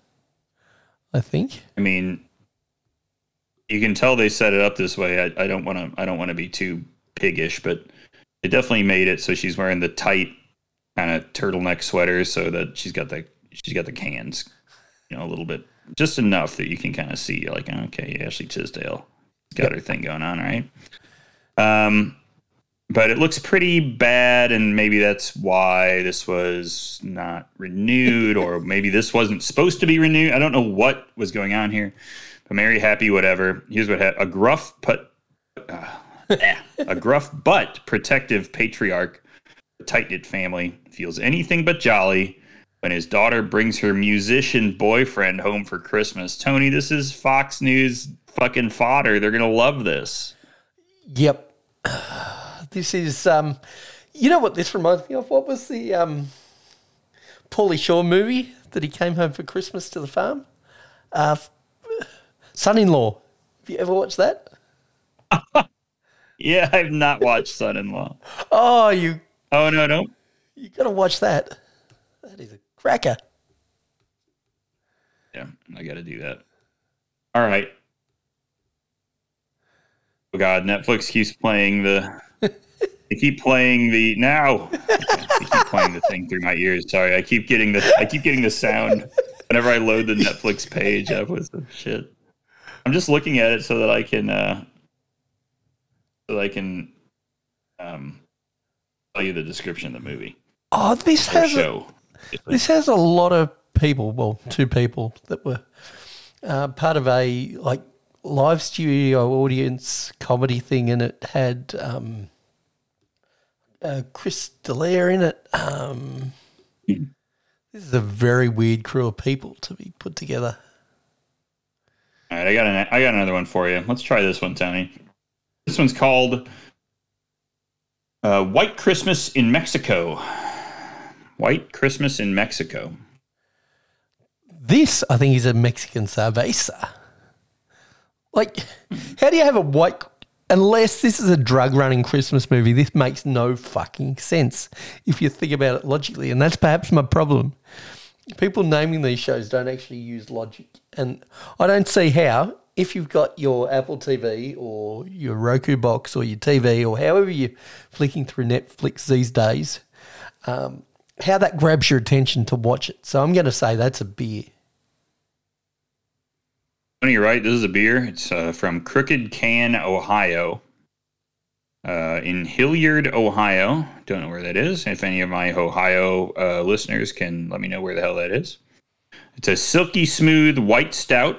You know I love that style, Tony. Oh, I love it too. Inspired by the Mexican drink horchata. I do love horchata. I do like horchata. Full body, slightly sweet with strong notes of vanilla and cinnamon. 5.3%. Tony, what do you think the rating is on this? It's got 257 ratings. 3.67? Your fucking noggin's about to blow off because it did off mine. It's a 4.01 on this 5% white stout. This shit must taste exactly like horchata, so I kind of want it. Yep. Which, sure, that's fine. So you get that one right, Tony. You're 1 for 2. Next one I got for you is called the Colorado Christmas Tree. This sounds like a pot movie. It does. Weren't they the first to legalize it? I'm going to say that this is a beer. We're up in the Rockies. We're heavily hopping it. We're taking inspiration from Sierra Nevada Celebration beer. Caller, you're wrong about what beer it is, but you're right, it is a beer. It is you're not that wrong. It's a double dry hopped IPA with Mosaic Strata, Columbus Cryo, and Mosaic Cryo. It's a hazy. Whatever you do, don't forget your holiday lit list, Tony. This only has 50 ratings. From New Image. New Image, which is a brewery that I've only had via barrel aged stout, and they're fucking pretty good. So this is probably I suspect this is a tasty beer. You're right about Colorado Christmas Tree, although it does sort of sound like a Cheech and Chong. Yeah. Netflix got old ass Cheech and Chong to get out here and do a Chris bro. Hey, that would be fucking great. Like Tommy Chong maybe lost it, but Cheech Marin still fucking has it. Yeah, I think that could be pretty good. All right, next one I got for you. This one's called Christmas Flow. Christmas Flow. This is a documentary teaching girls about their menstrual cycles with the holidays. Maybe not, but I do think this is a Netflix product. I think it's a show based around rap battles. Yeah, you're not far off. Yeah, I probably should have known you would have figured that out. An unlikely Christmas romance blossoms between a famous rapper and a tenacious journalist, but can they make it work despite their differences? The answer is yes. They always make it work. It's a romantic comedy, for fuck's sake. It's not called a romantic breakup. Oh, this isn't a movie. This is a 3-episode series, like mini series. How is Netflix making? How is stuff on TV? What is on TV? What is TV? It sounds like a Hallmark movie, right? It's a Hallmark movie. Yep, but they've just broken it up. Yeah, but the problem is that when you do 3 50-minute episodes, that's 150 minutes. That's 2 hours and 30 minutes. Yeah. Right? Yeah. That's why you break it up. That's so long. This idea is so, this is an 86-minute movie, right? I mean, you don't need that much time to tell this story. That's what blows me away. You asked, what is TV? This is TV. This is the quintessential background noise, white noise machine of TV. Right. No, you're right. Not wrong. I'm getting angry. Just getting angry. All right. Next one I got for you. This is called Sugar Rush Christmas. Sugar Rush Christmas.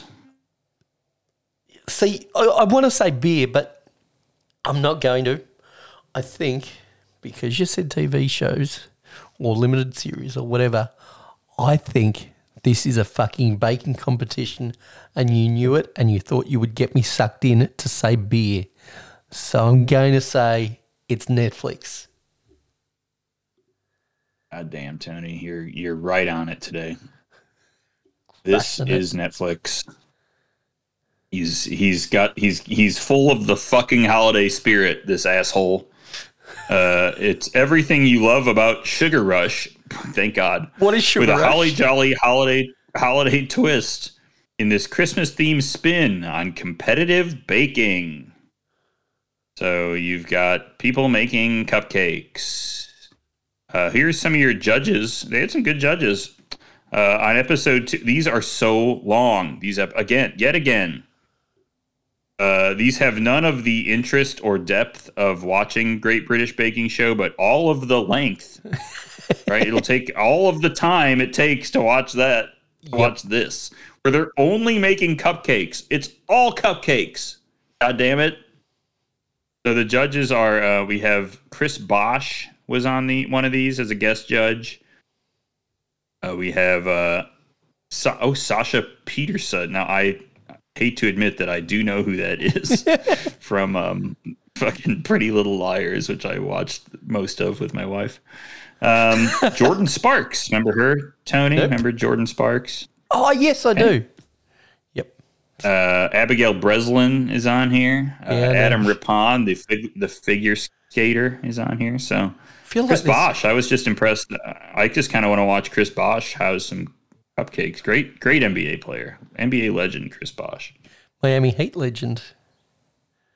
Toronto Raptor. I know that's the part that kills you, but he was great on the Heat. They never would have won those titles without him, like taking a slight backseat, being the ball movement guy that he ended up being, and then he was amazing on those Toronto teams. He could have been that forever. He was so good. All right, you're 4 or 5. You're destroying me right now. Next one up I got for you is called Christmas Bomb. Christmas Bomb. I don't know how this is a Netflix program. Maybe it's shooting out candy canes or presents, but because it doesn't, like Christmas Bomb, you could see it like sort of flopping, but that doesn't work with the naming convention. This is a beer. But what if it was like a movie where a producer has to make a holiday movie and it just ends up totally failing, like miserably? Well, you would have come up with a better name than Christmas Bomb, and that's my point. Well, he wouldn't. No, but that's not what he would have made. He would have made a different movie. But Christmas Bomb would be about a movie about him. No, it wouldn't making be. A bomb. It would have been like. Okay, well, no. It would have been like Freshwater Creek, the movie, or it would have had that sappy Hallmark title to it. It wouldn't have had. All right. Well, you're right. You're right. It wouldn't be a movie because it's a beer from Prairie Artisan Ales. It's bomb. Though. They're stout. They're kind of core pastry imperial stout, but it's got Christmas spices added, the classics cinnamon, ginger, nutmeg, and they do a barrel aged version of this, and the barrel aged version is actually extremely dope. So you get that one right, Tony. You're taking me to school today. Next one I got for you is called El Camino Christmas.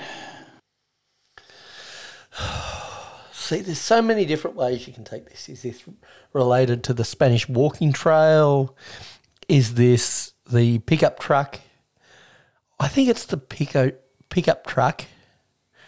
And this is like a redneck Christmas on Netflix. So that's what I'm going to go with. Redneck Christmas on Netflix, one way or another. Lock it in. You're going Netflix. Sorry, I have to.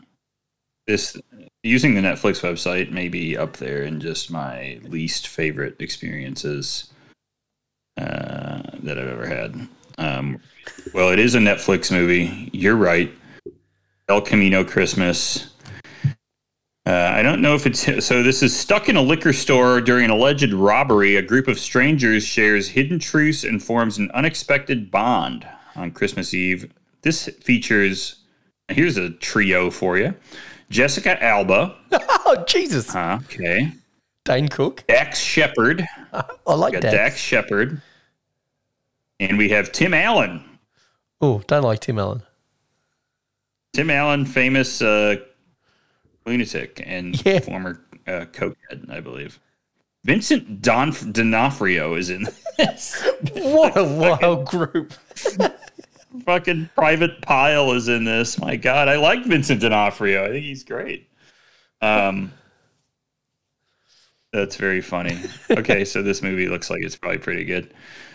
Just kidding. It's really probably god awful. But yeah, El Camino Christmas is in fact a movie on Netflix. I don't think Netflix made this one. No, they probably just bought it. Maybe. But a question: why do we have to use the word alleged robbery?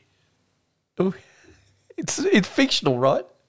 In the description that you read out, it uses the word alleged robbery. Well, maybe that's an important thing to the plot, is finding out if he did or didn't do the robbery, right? Maybe that's core to understanding of what happens in the movie. I don't know. You know what? I have not studied the entire. I watched more episodes of Home Improvement than I'm proud to say, because it was on right before The Simpsons when I was a child. Hey, that was a fine show. It's just everything Tim Allen's done since. So I've probably studied more of the oeuvre of Tim Allen than is necessary, but I feel like I've laid eyes on Tim Allen enough for my life at this point. We're going to leave the rest of Tim Allen behind. It's over now. Next one I got for you, Tony. This one's called, sorry.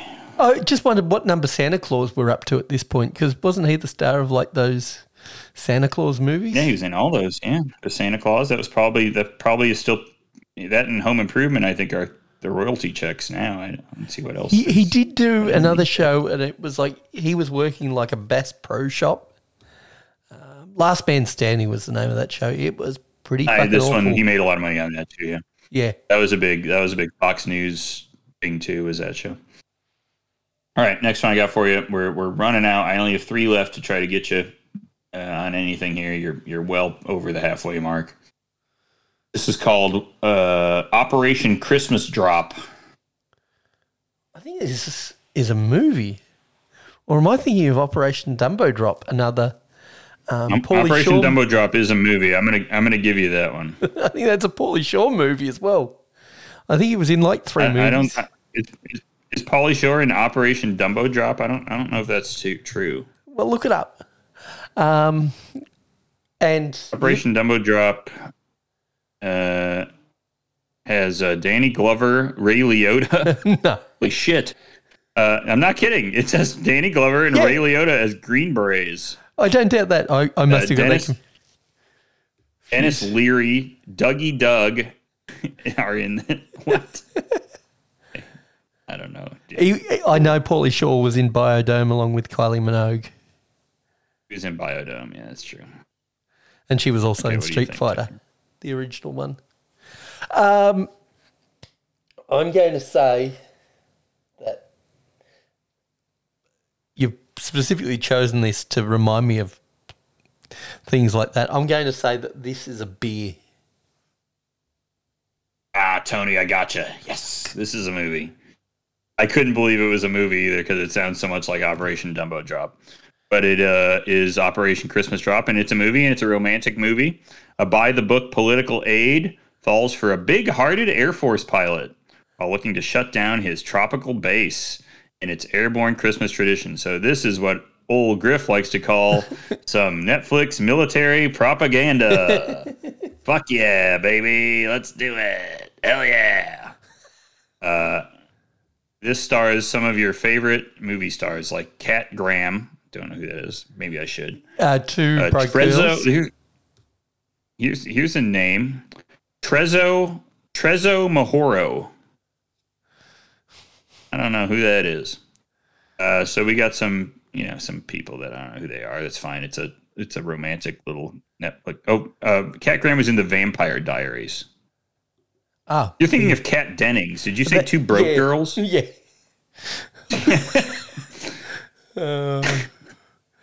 Hey, you got it mixed buddy. up. Yeah, right. This is Kat Graham from the Vampire Diaries and Alexander Ludwig from the Vikings or from Vikings. So there you go. Operation Christmas Drop. We got 2 left. Let me see if I can squeeze anything else from this just for my own pride before Christmas. This one's called Driving Home from Christmas. This is definitely that low budget Netflix. It's already been made. We're buying it for like $700,000. We're going to pump it out on our platform, kind of a movie. That's what I'm going to say. Oh, wow. All right. I'm on a little run here. I got 2 in a row. Run. This is a beer. This is a non-alcoholic beer, Tony. Driving home from Christmas. That doesn't fucking count. It's on Untapped. It counts. It's a beer. This one is, and that's the point. Listen, the idea, it does get across. I looked at the description on the Tuol. It's from Tuol in Denmark. The idea being you don't want to be driving home drunk from Christmas. I agree. But you will want to be at some point, probably not. You're probably going to want a little buzz at some point. You're just going to have to work it off by the end of the night so you can drive home. But you can't be drinking this all day because you're going to be fully aware of everything that's going on in the house. Tony, I want you to guess at the rating of this because I don't know. This is just, it would be reassuring to me. It has 1,666 ratings. It's an NA beer, obviously. So therefore, you can slash it under 4 by default. I'm going to go 3.44. Yeah, 2.9. I won't be touching any of this shit. Nope. I will. These NA beers just, it does not, I don't know. It seem to hit the target. Just drink soda water, people. Yeah, I know. I just have a pop. I had a pop yesterday. It was delicious. Next one I got for you, the last one, Tony. You're gonna win. You've got 6. I've got 3. Yeah, you on this one. This one's called 1,000 Miles from Christmas. I'm gonna go with Netflix. Don't know why, but I'm gonna go with it. Tony, you're right. This is a Netflix special. Let's see if I can find where it is and what it's about so that I can make a funny joke about it because that's what everybody wants. Let's just type it into this fucking box. Who cares? 1,000 Miles from Christmas was made in 2021. It is a romantic comedy. The story of a man in his 30s who learns reluctantly to get carried away by the Christmas spirit. So that's what it is. No, wait. Oh, yeah, no. Well, actually, here's a better description of it. An auditor who completely despises Christmas is sent to a small town for work where he meets a woman determined to change his view about the holiday. And this features... This is a Spanish romantic comedy movie, and it's got a number of people from Spain, I think, maybe. There you go. Wonder if Cool. the title is a translated version, whether it's a Spanish title. I did look up. I actually did just type this in, and it is 1,000 kilometers from Christmas. There you go. Which is not as far. No. Which isn't as far. 600 miles. If you're only 620 miles from Christmas, maybe it's not so bad. Yeah. It's easier. I don't know. I will note that also added to the Christmas site, it appears right now. I'm looking through this. I have Delivery by Christmas. Now, Father Christmas is back. I actually do have to shout this out before we leave. Because our friend and listener Corey is a huge Kelsey Grammer fan. So if you haven't seen Father Christmas is back, and you love Kelsey Grammer, you're gonna want to watch Father Christmas is Back with Kelsey Grammer and John Cleese It is truly something it's truly something to really. It's you know what, you can turn it on. It's a show you can have on. And we got some other Christmas movies here, and I keep scrolling down, and at the bottom right corner is the Super Mario Brothers movie, a famous. Which one? The Bob Christmas Hoskins? film. No, goddamn, I wish. It's the new one with the voice of Garfield, I believe. Isn't Chris Pratt also going to be the voice of Garfield? I don't know. I don't keep up with that right-wing nut job these days. Is Chris Pratt a right-wing nut job? Yes. I don't know anything about him. I don't fucking know. What do I know? I haven't watched Super. I haven't seen anything with him in it in years. I don't think. You don't rewatch Sure. Parks and Rec? You know what? It was not for me. That was a The good work show. shows were never for me. That was an unfortunate thing about me. It's just couldn't get into it. He may I not like the be. vampire ones. Vampires and crazy monsters. Those are my shows. There you go. Yeah. All right, Tony. Chris That Pratt's was kind of up game. in the air, Why don't you apparently. tell people? What's that? He's kind of up in the air as far as whether he's a Republican, but he is married to Catherine Schwarzenegger. So these days, Well, I mean, that's at least the old type of lunatic. So yeah, yep. the type that it seems like many of the. I'm not going to get into it, Tony. We'll do this for hours. We're just going to skip right over what I was going to say. I don't even want to say it. Old school Republicans Oh, you want to just tell people like Tucker Carlson. Old school Republicans is like Joe Biden. But why don't you tell people? Why don't you tell people where they can find us, huh? If you got a few spare dollars like Joe Manchin and Kirsten Cinema, you can donate at ko-fi.com/Beer Engine Podcast. And of course, all our George, I was about to say George Floyd, George Santos supporters. I know you've got spare If you dollars. can get a George Soros, if I could get a George Soros fucking cameo, I want it now. I'll pay $1,000 for it. I want it. You can send us some of those free political dollars. You can also email us beerengineshow@gmail.com. Hit up our Instagram @beerenginepod. But if you really want to see what we're doing, we're checking in beers. I checked in 156 this year because I was a bit slack. I'm St. Moz on Untapped, and that man across from me is checking in beers from Australia to America, Las Vegas, Denmark. He's checking them in everywhere. He is Griff AD. Oh boy. Excellent job, Tony. Very good. Make sure you join us on Discord. Like I said earlier in the show, you can just click the link at the bottom of the page. Looks like a video game controller. It'll send you right into our Discord. And we will be taking the week off next week to enjoy the holidays with our families. And then we'll be back the 27th. Now, I did want to give one quick pre-exit comment that right when we get back from the holidays, we'll have a normal show. And then, Tony, I suspect right when the new year starts, whether it's the first week or the second week, not that you and I are too good at scheduling anything, it'll be time for the annual Drippy Awards. Will be time for the Drippies. Now we need all of our listeners to get out there on the Discord and tell us things like your favorite beers, your favorite experiences, your favorite things you did this year from a beer standpoint. Or from a tap room, or from a pub, or from just an overall fun night out type of experience. We want to hear it. And tell us all the worst shit. Tell us what sucked ass. Who did you hate? Who was a big dickhead to you? Who are you sick of hearing about on our show? Feel free to put all that stuff out there. We have a channel for it on the Discord, so give us that stuff because it'll be fun to talk about it here in a few weeks, and we'll do that probably at the start of next year.